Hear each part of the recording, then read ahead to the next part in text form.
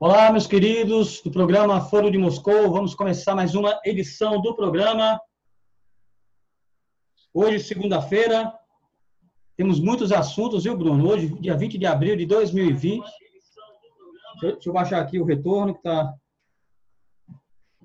Hoje temos muitos assuntos para falar, inclusive a gente vai analisar também as manifestações dos bolsonaristas ontem, pró-pandemia.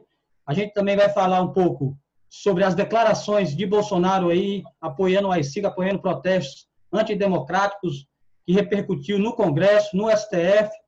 Outras autoridades também falaram do assunto e para isso nós vamos contar com a análise do professor e advogado Olavo Hamilton.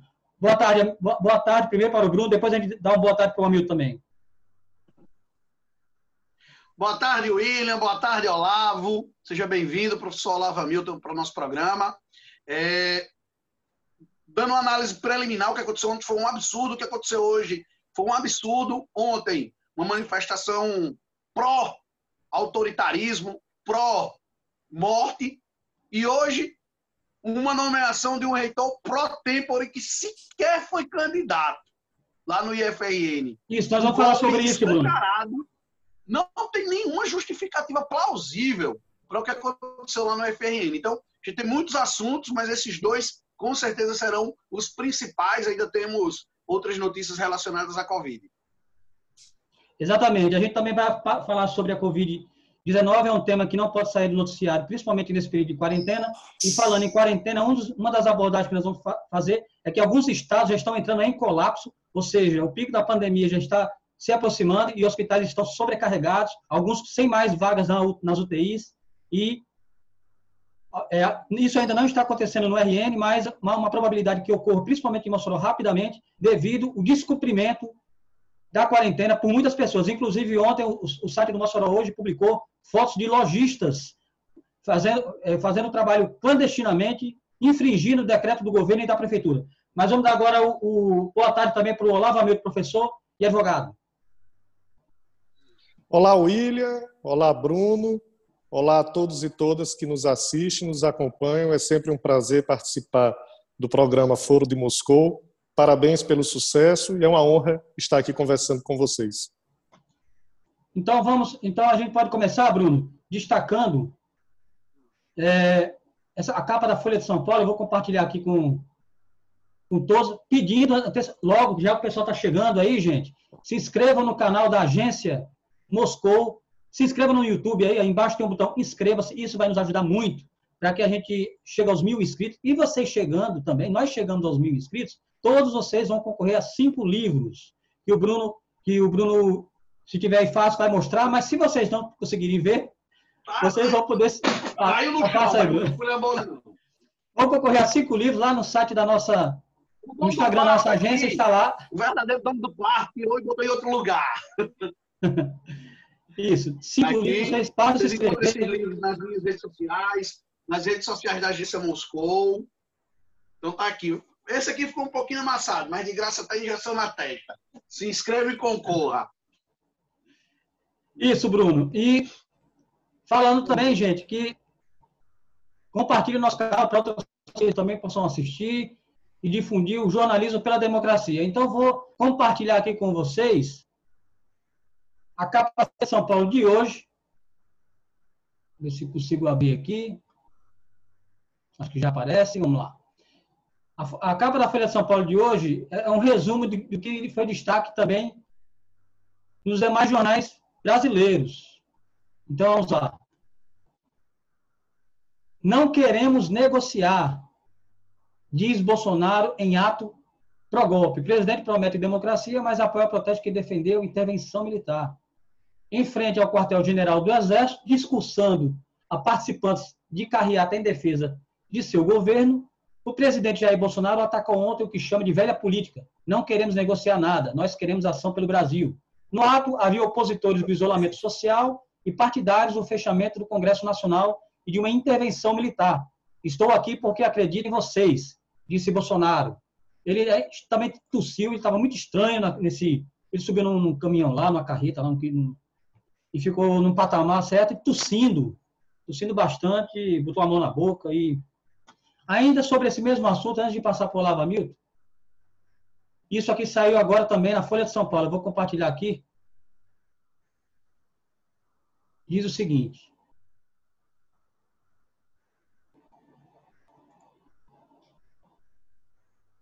Deixa eu ver se abre aqui. Vamos lá, tá aí. Eu sou a Constituição, diz Bolsonaro ao defender democracia e liberdade um dia após o ato pró-golpe. Ontem já fez aquilo ali. Foi para os protestos, pró-pandemia, pró-ditadura, pró-autoritarismo, anti-congresso, anti-STF, anti-instituições, antidemocrático. E hoje Bolsonaro diz que ele é a Constituição. Eu sou a lei, né? Me lembra muito o Silvestre Stallone no filme Rambo, né? Eu sou a lei, no filme O Juiz. Então, eu sou a Constituição, diz Bolsonaro ao defender democracia e liberdade um dia após o ato. Após críticas de diversos setores, como líderes políticos e ministros do Supremo, o presidente negou ser a favor do AI-5. Olavo Hamilton, o que você acha dessas declarações vindo de um presidente, nesse momento, né? Também atiçando uma ala fanática do bolsonarismo, né? que vive naquele mundo, né? Paralelo, mas que acha isso extremamente... acha que tudo isso faz sentido. Boa tarde. Boa tarde. William, é preciso que a gente compreenda o que significou a eleição de Bolsonaro. Nós tínhamos vários candidatos, na minha opinião, na eleição de 2018. Os partidos trouxeram o que haviam de melhor em seus quadros, mas a população brasileira, em sua maioria, escolheu Bolsonaro para ser presidente da nossa República. O que é que isso significa? Por que isso aconteceu? Na minha opinião, observando hoje, já com quase 2 anos de distância daquelas eleições, o que nós podemos dizer é que as pessoas que votaram em Bolsonaro, em sua maioria, não fizeram por um pragmatismo político, não fizeram por um sentimento anti-PT, porque esse sentimento anti-PT era muito melhor representado pelo Geraldo Alckmin, do PSDB, não fizeram na perspectiva de implantar o liberalismo no Brasil. Nós tínhamos Amoedo para isso, Henrique Meirelles também, que são pessoas muito mais competentes que Bolsonaro, não dá nem para comparar. Por que foi então que Bolsonaro foi eleito? Bolsonaro foi eleito porque uma parcela significativa da população tem empatia pelo que Bolsonaro representa. São pessoas machistas, homofóbicas, xenófobas, racistas, que encontraram um eco na figura tosca, idiota do Bolsonaro. Então, é por isso que Bolsonaro está no poder. É isso que Bolsonaro representa. Não é nenhuma linha política, não é nenhuma linha ideológica. É uma deformação de caráter. Nesse aspecto, William, muito me preocupa porque Bolsonaro ele não é simplesmente uma causa, ele é muito mais um efeito de uma sociedade doente. 1/3 da nossa população, que ainda continua apoiando Bolsonaro, é exatamente o que ele é, ou se identifica com tudo o que ele diz. Essas pessoas antes estavam no armário. Aí, nesse aspecto, é o único aspecto em que Bolsonaro é causa. Bolsonaro tirou essas pessoas do armário.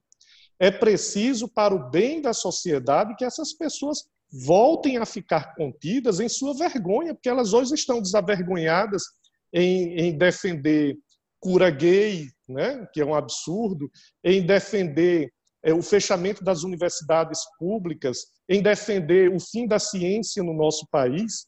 Essas pessoas são um mal para a civilização. E elas devem se recolher ao ponto que elas estavam antes, escondidas no armário, contendo o seu preconceito, contendo tudo de ruim que carrega em si. Bolsonaro representa isso.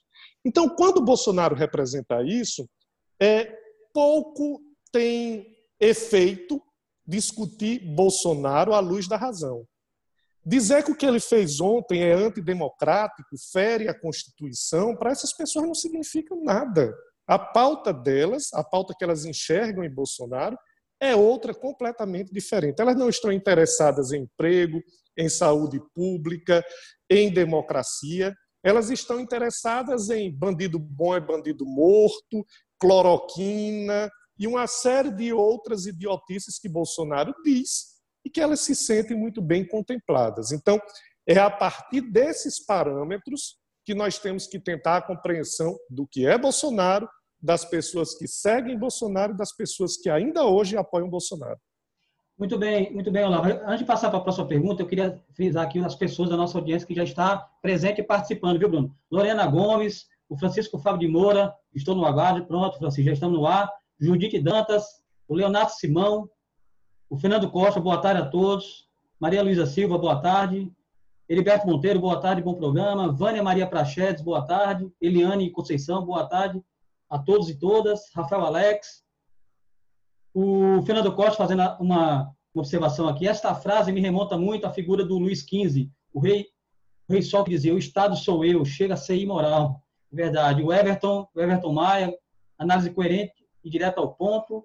O Manuel Dylan, tem bolsominion aí? O Enio Vilaça, fora Bolsonaro. O Israel Vogel. Esse é o problema. Como vamos combater essa seita bolsonarista? Uma sociedade doente e que não tem mais vergonha de expressar seu preconceito. O Micael Charles, boa tarde, amigos. O Ayrton Silon, boa tarde. Parabéns pela discussão. O Enio Vilaça também, Bolsonaro genocida. Leonardo Simão, mande um abraço para o meu amigo Dr. Olavo. O Leonardo Simão dizendo. É isso, Olavo. A gente observa também, parece assim, tem um certo contexto, parece realmente uma seita, esse movimento bolsonarista. É um movimento bem paralelo, meio delirante até. Mas o Bolsonaro, ele fica falando também, eu acho que meio que jogando para essa plateia. Ele quer alimentar ainda o universo da polarização que o elegeu.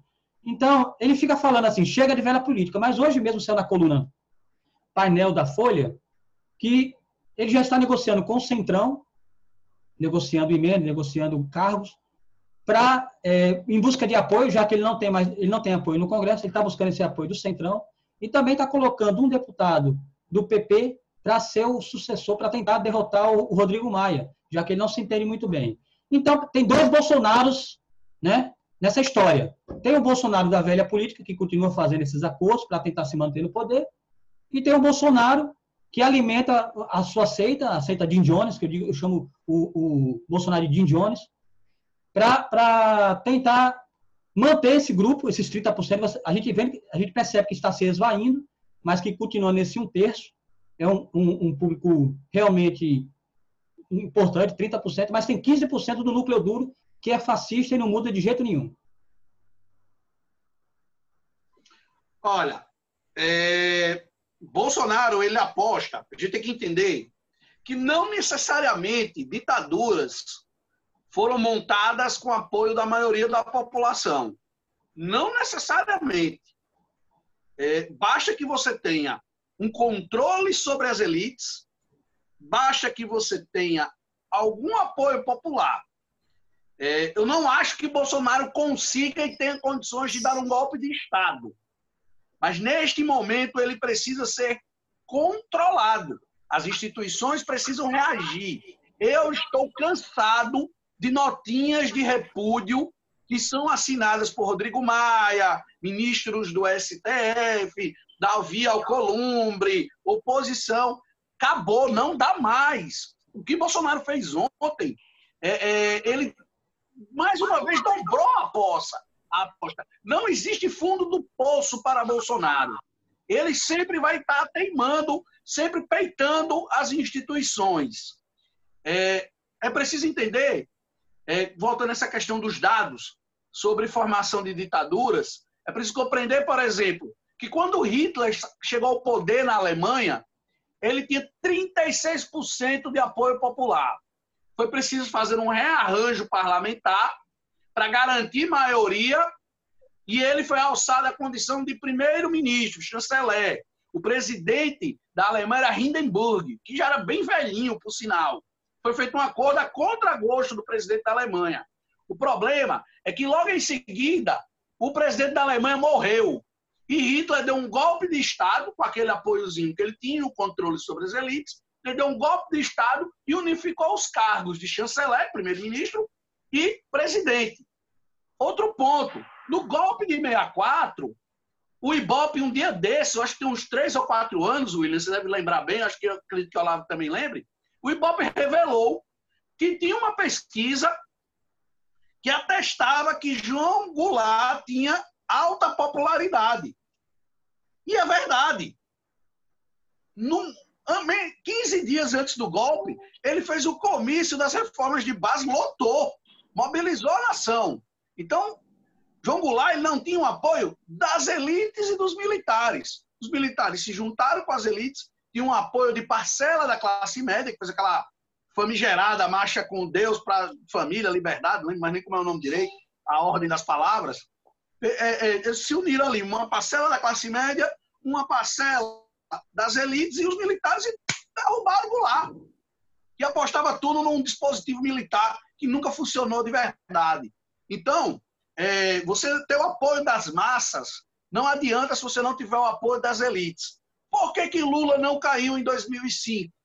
Porque ele tinha o apoio das massas e tinha o apoio das elites que estavam satisfeitas com a política econômica do governo, com o estágio de desenvolvimento econômico que o Brasil estava alcançando.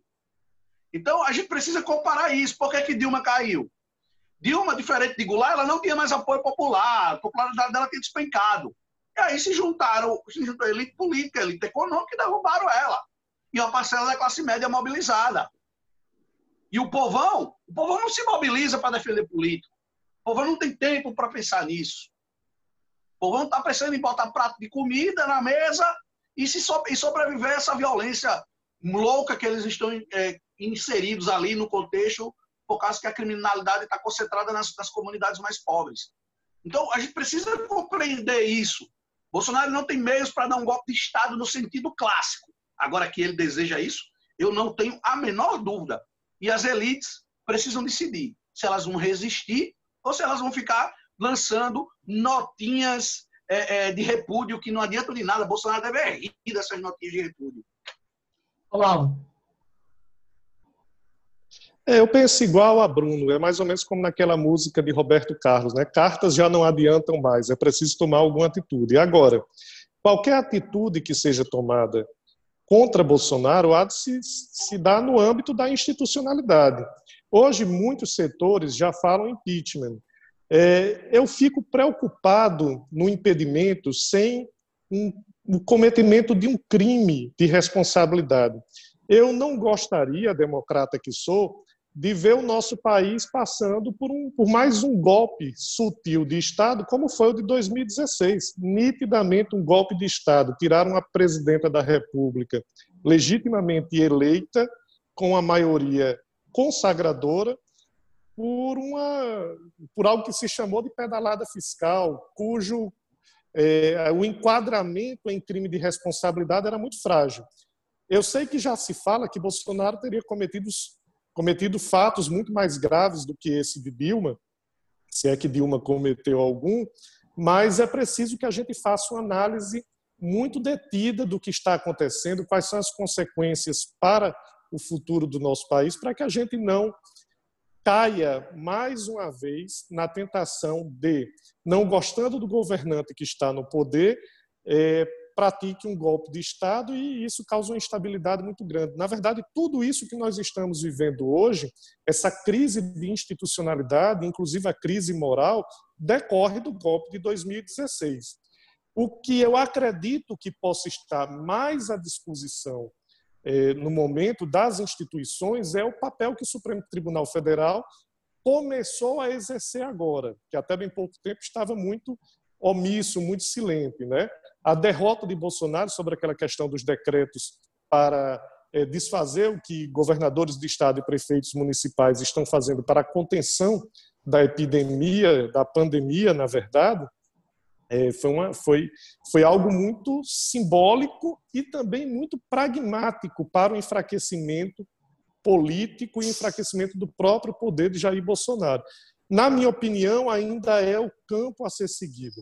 Eu não acredito que nós tenhamos motivos suficientes hoje, nem muito menos condições políticas de retirar Bolsonaro do poder. E retirando Bolsonaro do poder, quem é que assumiria? O Mourão? O que é que o Mourão é diferente de Bolsonaro? Na minha opinião, e aí nesse ponto eu concordo com o Bolsonaro, é tão tosco quanto o Bolsonaro, sendo mais inteligente. É verdade. E, as mensagens aqui chegando. Mourão é tão tosco quanto o Bolsonaro, sendo mais inteligente E com um detalhe, eu creio que Mourão teria mais habilidade nas palavras, geraria menos instabilidades como o Bolsonaro gera, porque ele tem uma personalidade mais, digamos assim, mais racional. E Bruno, é como eu disse o Se é que dá para chamar Mourão de racional. Como disse o Mourão na posse do ministro da Saúde, né? Tá tudo sob controle, mas ninguém sabe de quem, né? Então, Fernando Costa aqui mandando mensagem dizendo: isso me lembra muito a crise de 29. O povão não tinha nenhuma lei que regulamentava o trabalho até 1935. Os trabalhadores não tinham tempo para fazer política e isso é muito bom para os políticos.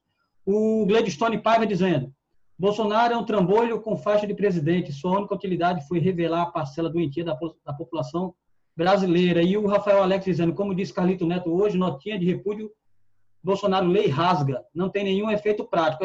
Hoje o Breno Altman fez um comentário interessante no seu canal Opera Mundi, dizendo que o Congresso, o STF, a mídia também, a Globo fez um editorial aí hoje, mas ele disse que essas instituições estão sendo um gato que ruge, um gato que não faz medo a ninguém. Então, o Bolsonaro ele está dobrando a aposta, como diz Bruno, e as instituições mandam nota, não fazem nada, deixam que as coisas acontecem, né? E ele vai acumulando crimes e mais crimes de responsabilidade e nada acontece. Inclusive, depois dessa declaração de Bolsonaro, eu vou compartilhar aqui com vocês. Está aqui no site do Mossoró hoje, dizendo o seguinte, que... Deixa eu ver se eu consigo abrir aqui. Que Fátima e outros 19 governadores assinam carta em defesa da democracia. Que o documento divulgado pelo Fórum Nacional de Governadores lembra que é fundamental, neste momento, superar as diferenças através do esforço, do diálogo democrático e desprovido de vaidade. A saúde e a vida do povo brasileiro devem estar muito acima de interesse político, em especial nesse momento de crise. Evidentemente, essa nota não tem muita relação com o que Bolsonaro fez ontem. Essa nota foi redigida um dia antes. Mas tem a ver com esse comportamento dele, de antipandemia, de falta de dar uma atenção para os governos nesse momento, anti-quarentena. Está tendo uma certa dificuldade também na liberação dos R$600 para as pessoas mais vulneráveis. E Lula deu uma entrevista dizendo que isso pode ser proposital para tentar forçar os trabalhadores em situações difíceis, quebrar o isolamento, que uma forma de manter o isolamento é oferecer esses R$600, essa ajuda, para que as pessoas fiquem em casa. Se essa ajuda não chegar a tempo, as pessoas vão ter que quebrar a quarentena, vão procurar alguma coisa, vão precisar trabalhar. Então, eles acham que isso, o Lula acha que essa estratégia é uma forma de forçar a quebra do isolamento, sabotar o isolamento. Ou seja, os governadores também estão reagindo, as instituições estão reagindo, e Bolsonaro continua fazendo, hein, Olavo?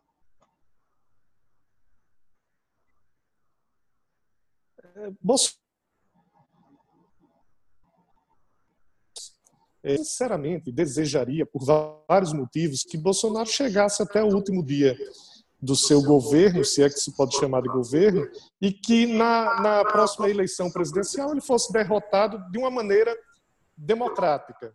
Mas me parece que, pelos próprios atos que Bolsonaro vem praticando, ele se coloca numa situação de não ter mais condição qualquer de governabilidade e, a depender do que se apresente de crise política, crise econômica, crise social e crise na saúde, em decorrência principalmente da pandemia que estamos passando, pode ser que ele tenha muita dificuldade de se manter no poder. O Brasil tem uma característica que é muito negativa de ser antidemocrático. Nós aqui temos uma facilidade muito grande de retirar presidentes legitimamente eleitos ao sabor do vento, ao sabor dos interesses da elite, ao sabor de qualquer crise que a gente enfrente, né?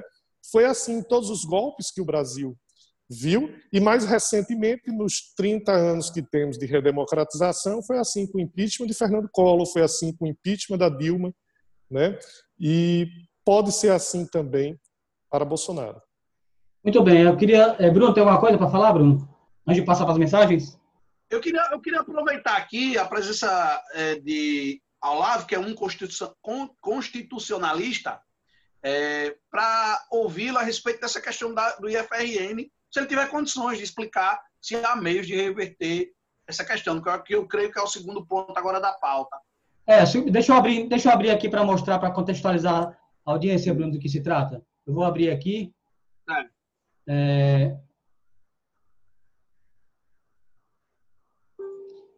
Aqui no Saiba Mais, vou compartilhar aqui.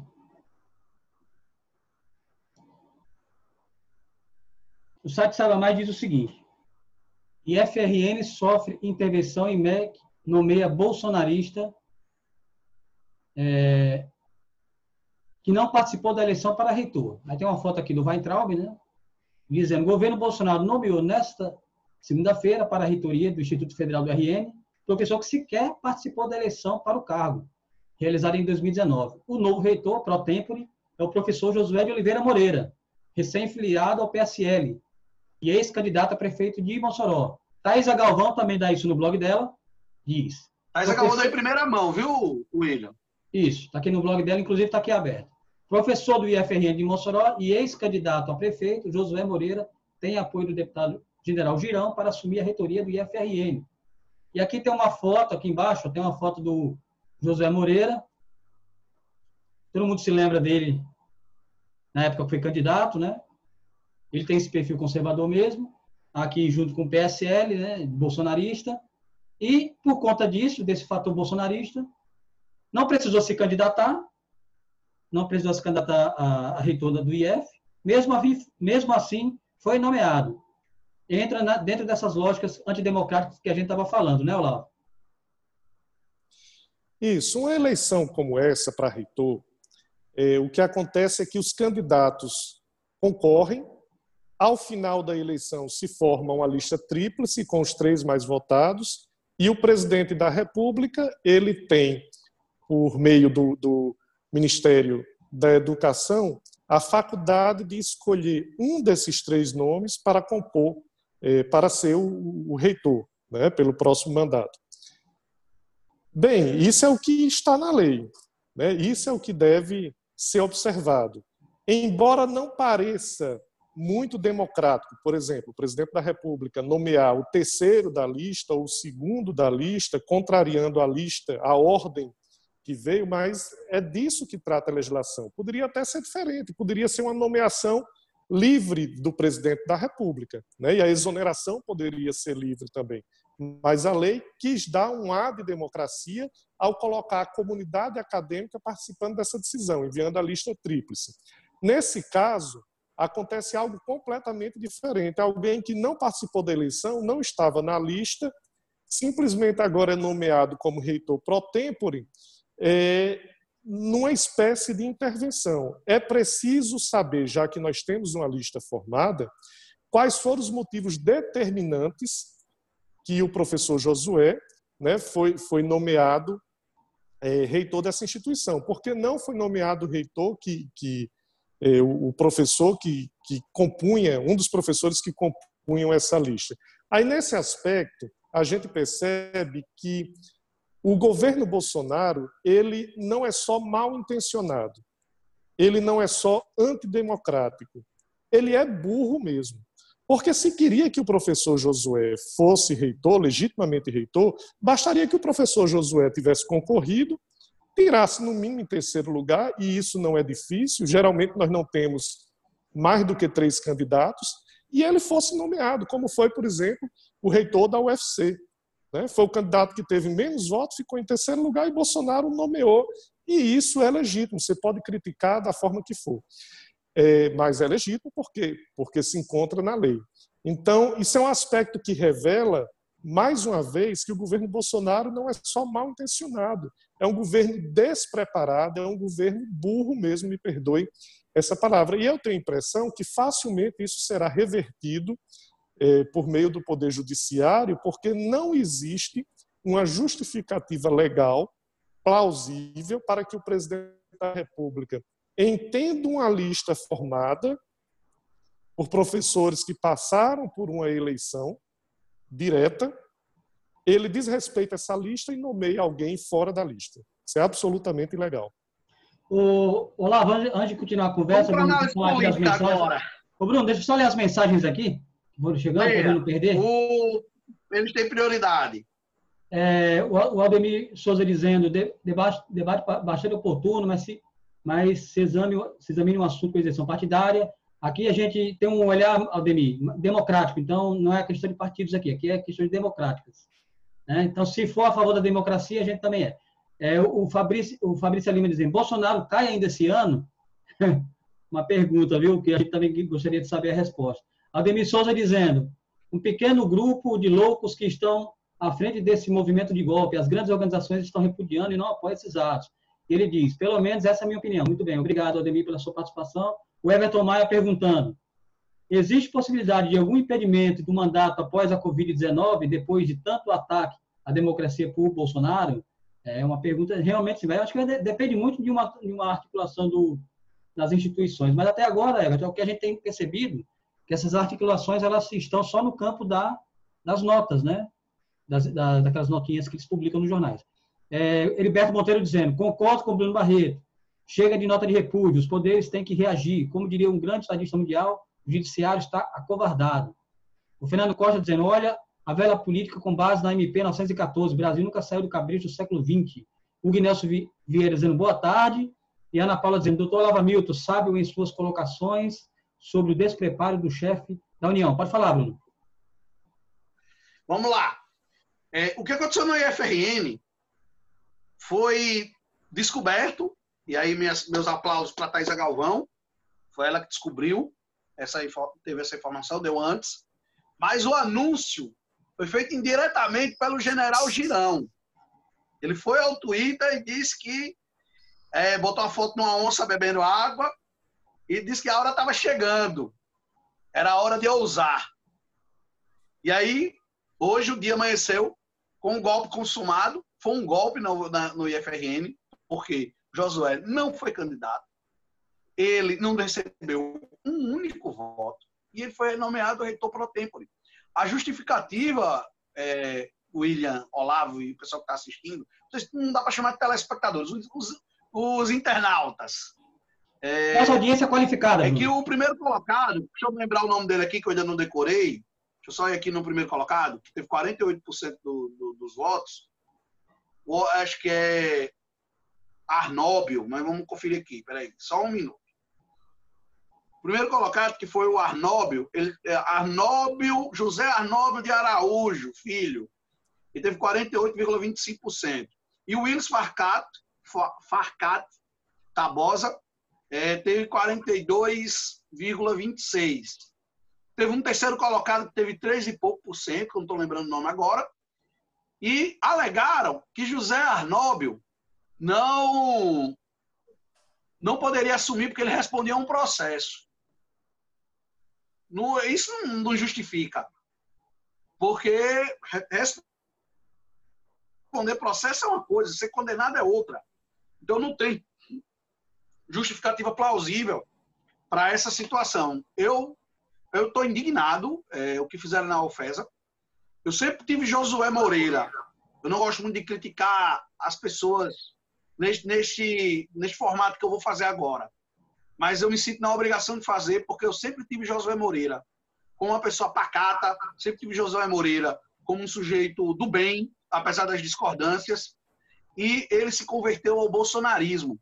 E ele cegou, a ponto de aceitar fazer parte de uma loucura dessa, de uma coisa absurda, totalmente ilegítima, e não tem mais sentido ter eleição nas universidades e nos IFs, porque Bolsonaro vai nomear quem ele quiser. E a UFESA que abra do olho. Já disse no Twitter e vou repetir aqui. Em setembro do ano passado, eu encontrei um grupo na padaria de gente do PSL discutindo como eles iam tomar o poder na UFESA. Estavam só esperando a eleição desse ano. Então, o pessoal da UFESA abre o olho, porque vai acontecer a mesma coisa que aconteceu no IFRN. Gente, a gente pede para vocês aí, a gente está com 45 pessoas online nesse momento, a gente pede que vocês se inscrevam no canal, ajude a propagar o jornalismo pela democracia. A gente sabe, Bruno e Olavo, que a nossa audiência é altamente qualificada. A gente procura aqui sempre ouvir a opinião da nossa audiência, que tem sempre algo a dizer, e a gente pede que vocês nos apoiem também, se inscrevendo no canal. É simples, tem o nome, inscreva-se aqui embaixo, só clicar lá, já está inscrito e concorrendo aos 5 livros. O Dias Neto dizendo, os poderes devem agir se for para retirar rapidamente o ocupante da cadeira de presidente, pois se for para ficar em impasse, isso só dará mais poder a Bolsonaro, que se fará de vítima. Olavo, sobre essa questão aí, sim, o Guilherme perguntando, qual o medo das instituições em impedir o impeachment de Bolsonaro? Ainda não há clima, nem situação assim, mesmo digamos, com a popularidade de Bolsonaro se esvaindo, e estando ali naquele 1/3, mesmo assim não há um clima no Congresso, e ele também não tem maioria no Congresso, ele também não é bem visto no Supremo, mas não há não se vê ainda nada que possa concretamente iniciar um processo de impeachment, né? Olha, na minha opinião, e aí eu já alerto que eu tenho uma dificuldade muito grande de, em qualquer situação, dizer genericamente que alguém cometeu um crime, né? É preciso de uma análise muito detida. Eu, por incrível que pareça, considero que Bolsonaro ainda não praticou um crime de responsabilidade, apto a ferir de morte a Constituição, né, que é o que se exige, que tem que ser uma violação muito grave à Constituição da República Federativa do Brasil. E isso seria o primeiro passo. É possível acontecer um impeachment sem o cometimento de crime de responsabilidade? Em tese, não deveria ser. Mas, na prática, todos nós sabemos que isso é mais do que possível. Aconteceu em 2016. Dilma não cometeu crime nenhum, né? E muitos senadores, inclusive, que votaram pelo impeachment, disseram abertamente depois da votação que ela não teria cometido crime nenhum, mas que estaria saindo pelo conjunto da obra, né? Que é um verdadeiro absurdo. Então, Bolsonaro não está livre de sofrer um processo de impeachment, mas nós temos que considerar que 1/3 da população ainda apoia de forma muito forte Bolsonaro. E, para o campo político, a situação é de uma verdadeira sinuca de bico, né? Porque vale a pena promover um processo de impeachment contra Bolsonaro, torná-lo inelegível e um filho dele se candidatar e vencer na próxima eleição presidencial, né? Vale a pena para os militares abrir mão de Bolsonaro, que certamente estará no segundo turno nas próximas eleições presidenciais, porque 1/3 do eleitorado coloca qualquer candidato no segundo turno, ainda que seja na condição de segundo lugar, principalmente na eleição presidencial, em que nós teremos muitos candidatos, né? Os militares vão abrir mão disso, né? A elite do nosso país vai retirar o apoio a Bolsonaro, correndo o risco que um candidato de esquerda vença, embora nesse aspecto, na minha opinião, a elite seja burra também, né? Porque a elite do nosso país nunca esteve tão bem quanto nos 8 anos do governo Lula e nos 4 primeiros do governo Dilma. Nenhum governo de direita proporcionou que a elite crescesse tanto economicamente quanto nesses governos ditos de esquerda da história recente do nosso país, né? Então, assim, eu acredito que nós estejamos numa situação muito complicada porque Bolsonaro é fora do espectro político. Bolsonaro não se explica a partir da política tradicional. Uma outra coisa é que Bolsonaro também, contra ele, nenhum argumento racional funciona. Se você for com a racionalidade, com ciência, com a tradição da política exercida com P maiúsculo, com notícias verdadeiras, nada disso funciona contra Bolsonaro. E com relação ao argumento irracional, aí nesse campo ele é imbatível. Então você nem o atinge a partir da racionalidade e nem você consegue concorrer com ele, ninguém quer isso, mas você não consegue concorrer com ele a partir da irracionalidade. Uma coisa que interessante que o pessoal coloca aqui é o seguinte, o Alan Patrick, o João, chego já no Alan Patrick, o João 109 dizendo, impeachment é muito difícil, pesquisa recente do Datafolha ainda deu 52% de governabilidade para ele, ainda está com muito apoio, infelizmente. O Alan Patrick, sobre a questão do IF, dizendo, caso do IFRN foi usada a desculpa para não nomear o professor Arnóbio, que havia um processo contra ele, pedido por um procurador do MPF bolsonarista, por causa de uma banquinha num evento de terceiros. E o Rafael Alex comenta: como ex-aluno do IF e da UFESA, isso que está acontecendo nas eleições, acho lamentável. Abraão Dutra diz o seguinte: infelizmente estão seguindo uma trilha muito perigosa no Brasil. A intervenção militar não é o melhor caminho. Vemos hoje no Brasil dois grupos apaixonados, o lulismo e o bolsonarismo. E a Lorena Gomes dizendo: doutor Olavo, vai ter um sinalzinho aqui de palmas. Bruno e Olavo, vamos começar aqui. Bruno, você viu como é que foi a carreata? Eu queria dar só mais uma pincelada sobre essa questão do IFRN. Sim. Perdão, sobre a questão do impeachment. Para ter impeachment, são necessárias 3 condições. Eu não estou falando aqui do que eu acho. Estou falando do que eu leio a respeito de ciências políticas, dos autores que eu leio, o que é que eles dizem, o que é quase um consenso entre os cientistas políticos. São 3 condições: má relação com o Congresso, impopularidade, povo na rua. Por que Temer não caiu? Ele tinha uma impopularidade monstruosa, mas não tinha povo na rua, nem má relação com o Congresso. Dilma tinha as 3 coisas: má relação com o Congresso, povo na rua e impopularidade. Collor tinha as 3 coisas.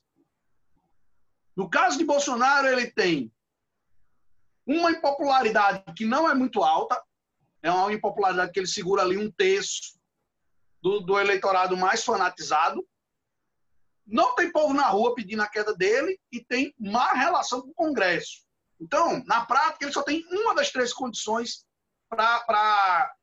das condições políticas do impeachment. Ele tem Bruno, mas só que olha só, Bruno, isso que você coloca aí... Mas e da economia também, né? Mas assim, se for essa condição, então o que seria o tal crime de responsabilidade? Se a questão do impeachment é o crime de responsabilidade, então se cria um crime para poder justificar, porque foi isso que aconteceu com a Dilma. E outra coisa, o povo não vai para a rua. Exatamente, o povo com Dilma. O povo não vai para a rua, o povo é induzido a ir para a rua. A gente sabe que houve um massacre midiático contra a presidente Dilma, e estimulando as pessoas a ir para a rua. Do mesmo jeito foi na questão de Collor. Não teve negócio de carinhas pintadas. Ali foi a mídia trabalhando também. Deixa eu só me corrigir. Contra o poder. Mas aí, como é que fica então o crime de responsabilidade? Se eu tenho as condições para derrubar um presidente, independente dele cometer crime, eu vou derrubar? E a democracia nisso? Olha, deixa eu só fazer uma correção aqui. As 3 condições são povo na rua / impopularidade, relação com o Congresso e economia.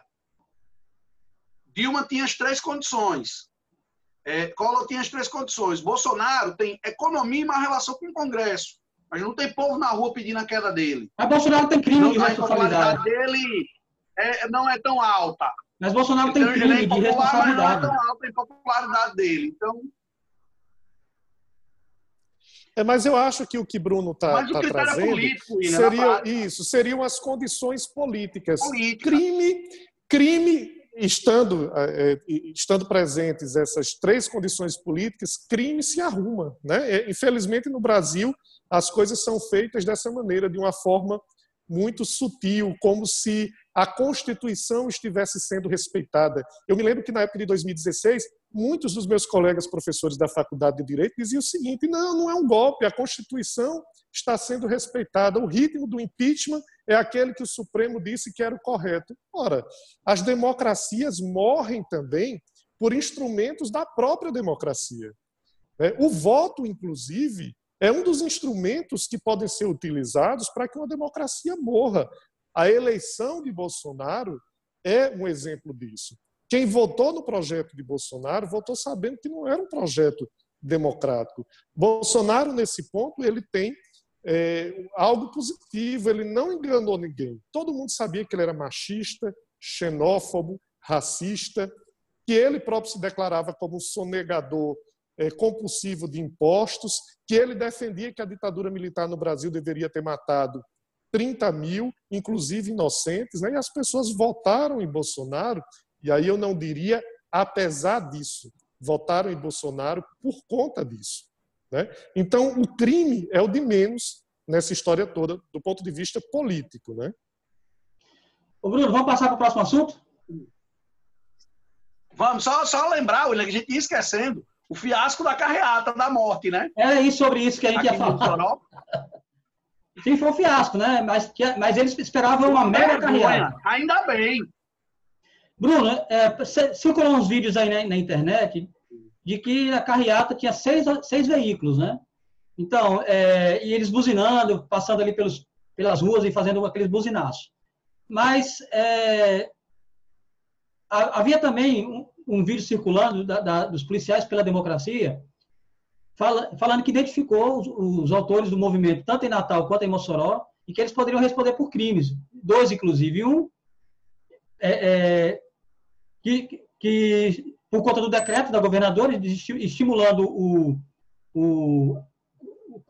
a quebra do decreto, né, que estimula as restrições e o isolamento. E o outro ponto seria uma associação criminosa, já que eles estariam todos ali reunidos para cometer esse tipo de crime. Eles estavam de olho nisso. Você acha que teve alguma influência? Como é que aconteceu aí? Porque foi um fiasco. Porque eles fazem muita zoada em rede social, eles são muito bons em xingar jornalistas. Eles fizeram grandes mobilizações nas eleições de 2018. Inclusive, o rosalbismo, no segundo turno, colou neles para tentar promover Cadu / Carlos Eduardo. Mas ontem, que eu esperava que fosse um negócio maior, com a vergonha. Willis, tem a foto aí. Você passe aí a foto. Eu tenho a foto da concentração aqui. Lá na Presidente Dutra. Não tinha 20 pessoas. Um negócio assim, pavoroso. E os vídeos mostrando a chegada da carreata em frente ao tiro de guerra, é um negócio assim de chorar de vergonha. E ainda bem que isso aconteceu. Mossoró mostrou que tem bom senso. Mossoró mostrou que respeita a quarentena, e a prefeita Rosana Ciarline e a governadora Fátima Bezerra, com isso, podem se sentir fortalecidas para manter a quarentena em Mossoró e resistir às pressões dos empresários da cidade que querem a abertura consciente do comércio. Eu acho que a força, a não ida à carreata fortaleceu a luta do combate ao coronavírus aqui na cidade. Ô, Bruno, eu tenho essa foto aqui. Não sei se vai dar para... Deixa eu abrir a tela aqui, acho que se vai dar para ver. Essa é uma das fotos. Né? E tem uma da movimentação deles aqui, ó.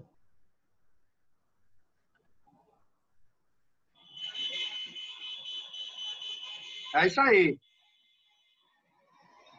Não tinha 10 carros.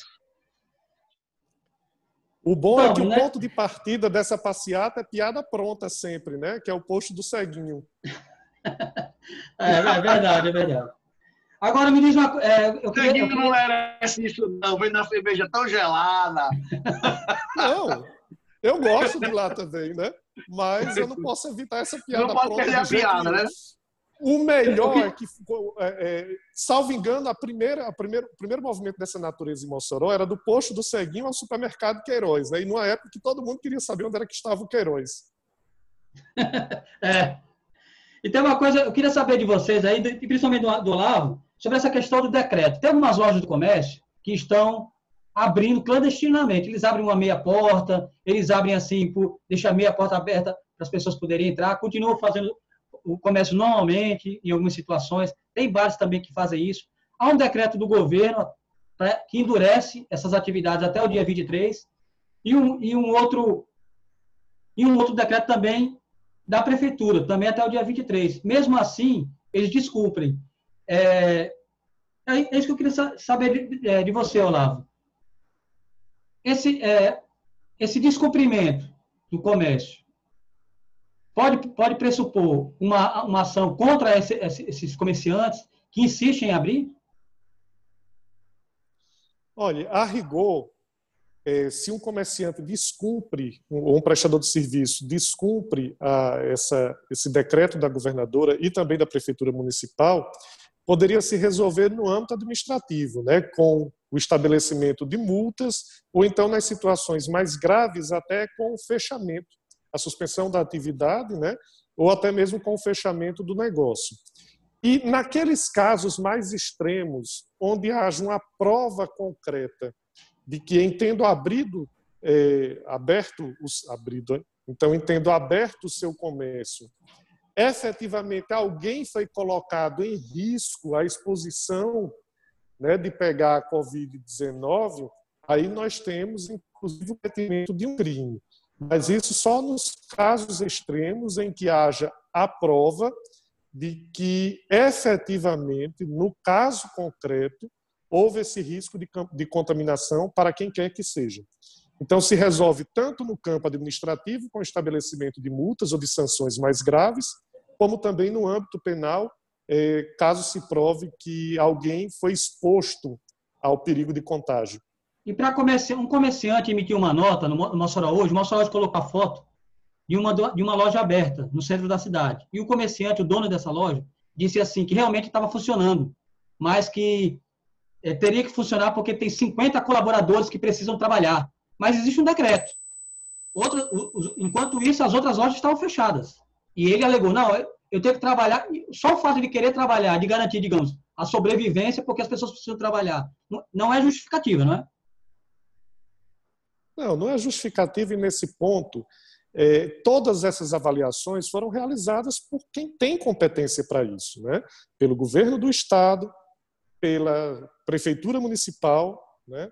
Pelo Ministério da Saúde e, principalmente, atendendo todos esses órgãos, todas essas esferas do poder, a uma recomendação da Organização Mundial da Saúde. Então, isso não é justificativa suficiente.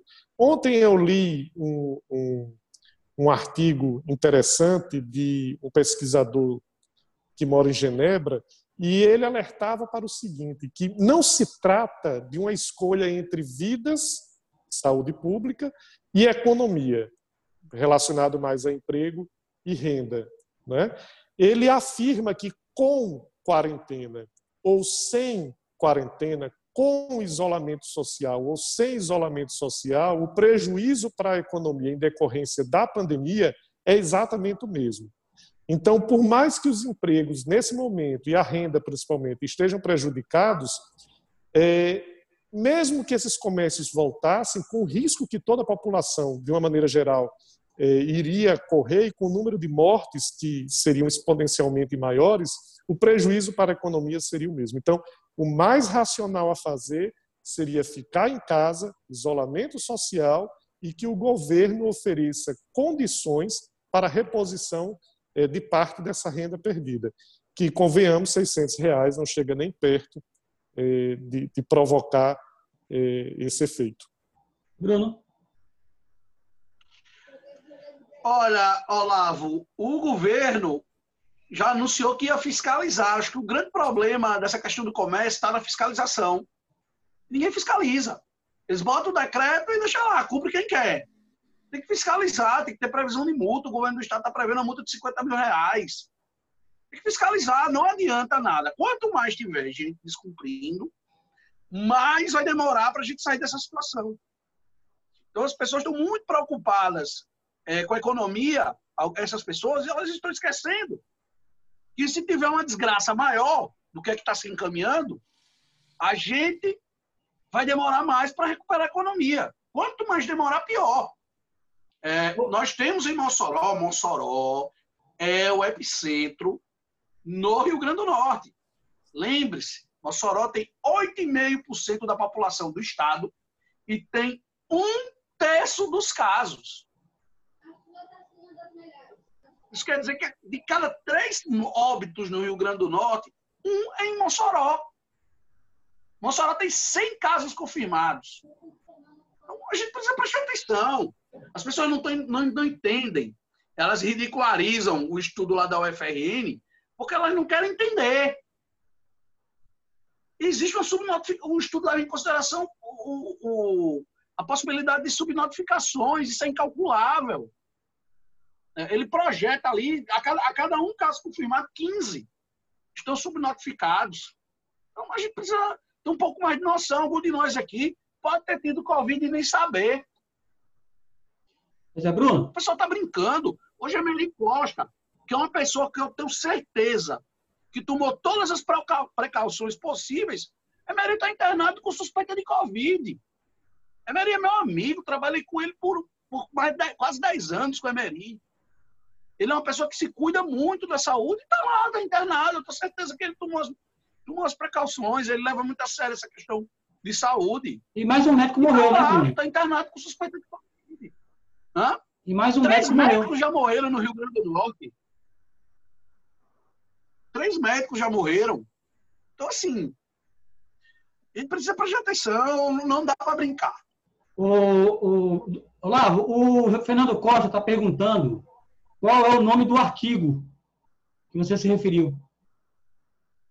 Aí eu teria que sair aqui, mas se ele entrar na BBC do Brasil, ele está lá em destaque, né? É de um pesquisador suíço que atualmente mora em Genebra e que fez uma série de... Ele já trabalha há 30 anos em questões relacionadas a fechamento de economia, de qual ritmo que a economia se recupera, e a pesquisa dele é no sentido também de incluir eventuais pandemias nesse modelo matemático que ele apresenta, né?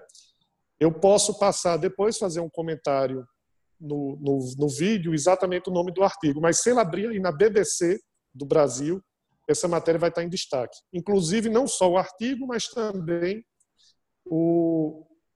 a entrevista com o pesquisador. Será que não é o mesmo pesquisador que a gente entrevistou, o Zé Dias do Nascimento, da UFRM, um físico? Não, esse pesquisador é suíço. Ah, suíço, né? Tá certo. Então, vamos lá, as mensagens. Claudenice Santos dizendo: tem um bar na esquina da minha casa abrindo clandestinamente. É preciso endurecer a lei ou fazer valer. As pessoas só entenderão quando atingir o bolso. O Alan Patrick dizendo: Claudenice tem um app no Ministério Público chamado Tô de Olho para fazer denúncias. O Dias Neto dizendo: realmente falta fiscalização, quando começar a multar, os comerciantes vão ver. O Júlio César diz: o decreto restringe a quantidade de pessoas nos comércios essenciais, supermercados, mas não vemos nenhum controle dos mesmos. Realmente, seria fiscalização. O pior não é a fiscalização. Claudenice Santos: empresário só sente dor no bolso, inútil querer sensibilidade às vidas perdidas. O Hamilton Andrade: coloca o link do artigo aqui depois. Eu vou fazer o seguinte: se o Olavo encontrar o artigo e mandar o link, eu coloco na descrição, viu Olavo? O Dias Neto então eu vou falando. ter que sair aqui só um instantinho. Mas aí você pode mandar depois no final. Mandar um beijo aí para Claudenice. E o Dias Neto: a Polícia e a Vigilância Sanitária. A Polícia e a Vigilância Sanitária faz um péssimo trabalho nessas fiscalizações, diz o Dias Neto. Bruno, eu queria compartilhar aqui com você. Mandar um beijo para Claudenice aí, viu, William? Claudenice, né? Claudenice é uma amiga muito querida, trabalha comigo na UERN. E está participando, viu? É uma da nossa audiência qualificada. A audiência é qualificadíssima aí. Deixa bem. Oi. Vamos compartilhar. Eu queria compartilhar isso aqui para a gente comentar. O Olavo entra daqui a pouquinho, ele deu uma saidinha, mas ele vai já entrar aqui. Deixa eu ver se ele... É sobre estados já enfrentam falta de leitos de UTI para Covid-19. Aí quais são os estados? Vamos olhar aqui. Rio de Janeiro, São Paulo, Ceará, Amazonas e Pernambuco. Já estão entrando em colapso, Bruno, por conta da... E olha que, tirando o Amazonas, outros estados, principalmente São Paulo e Ceará, aumentaram as restrições. E olha só, se não houvesse as restrições, esse colapso já teria vindo há muito tempo, né? Pois é. O Ceará é um dos lugares que está com a situação mais complicada. E o que acontece em Mossoró, não sou eu que digo, são as autoridades de saúde, reflete a nossa proximidade geográfica e cultural com o Ceará. Por isso que a gente está tendo muito problema em Mossoró em relação ao número de casos de Covid. São 104 casos confirmados, 8 óbitos. Quase 10% das pessoas que pegam Covid no Rio Grande do em Mossoró morrem. Então é um dado preocupante. É alto o índice de óbitos aqui na cidade. Isso sem contar a subnotificação. E essa semana o hospital de campanha começa a funcionar, né? Pelo menos foi o que prometeram a prefeitura e o governo do estado, né? Pois é. Aí tem e tem o fator da importância do isolamento. Se não houver isolamento, Mossoró já se tornou o epicentro da pandemia no RN. As pessoas não estão achando que vai acontecer com elas. E o que vai acontecer é o seguinte, as pessoas vão ficar doentes, não vai ter leito de UTI para todo mundo.